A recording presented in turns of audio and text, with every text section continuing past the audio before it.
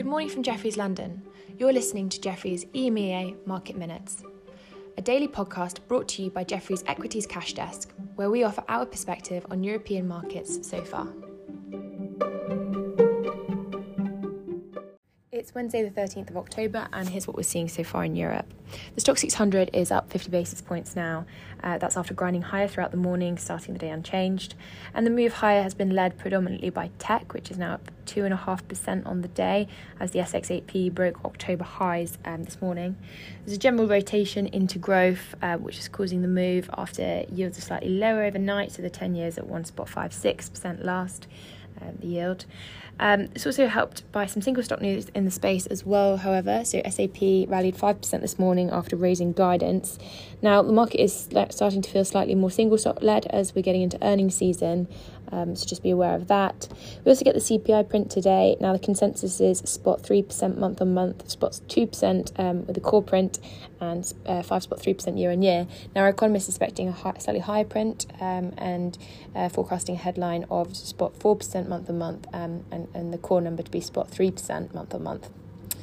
Overnight, Asia was fairly quiet, particularly with Hong Kong closed for a typhoon and also a planned holiday tomorrow, meaning that the region will remain closed until Friday. Here in Europe, banks are underperforming, down 1%, so sectors underperforming due to this rotation out of value. But it's also interesting to look under the bonnet, and you'll see the likes of Commerzbank down nearly 4%, and that's on quite decent volume as well. With no stock-specific story out, I think it's actually more of a funding trade, given the buying interest we're seeing into the UK banks, which are all unchanged on the day for the most part. In the luxury space, the clear focus is on LVMH, which is up 2% after last night's numbers came out in line. Now, LVMH is consistently doing what it does best and continues to do it very well.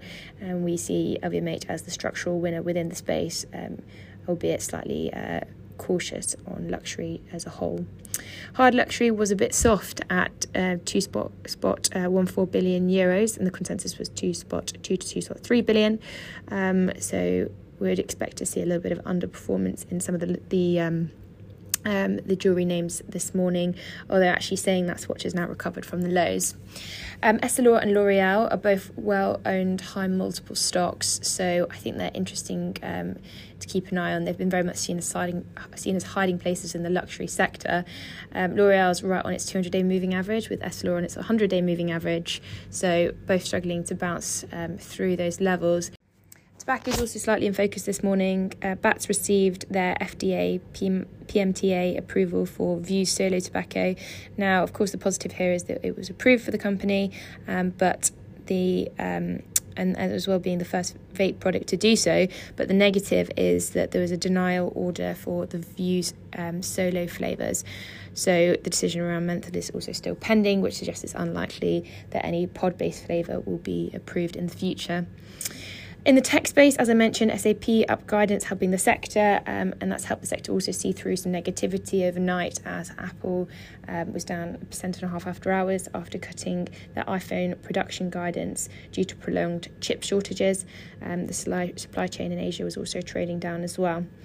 In the food delivery space, we had numbers from Just Eat Takeaway, and they weren't really good enough. So Germany and UK were weak. Germany is certainly a region that we're all keeping an eye on as well. There was no upgrade to guidance as was expected. So now it's just all about the capital markets day in the coming weeks. So that's all from us today, but thank you for listening and have a lovely day.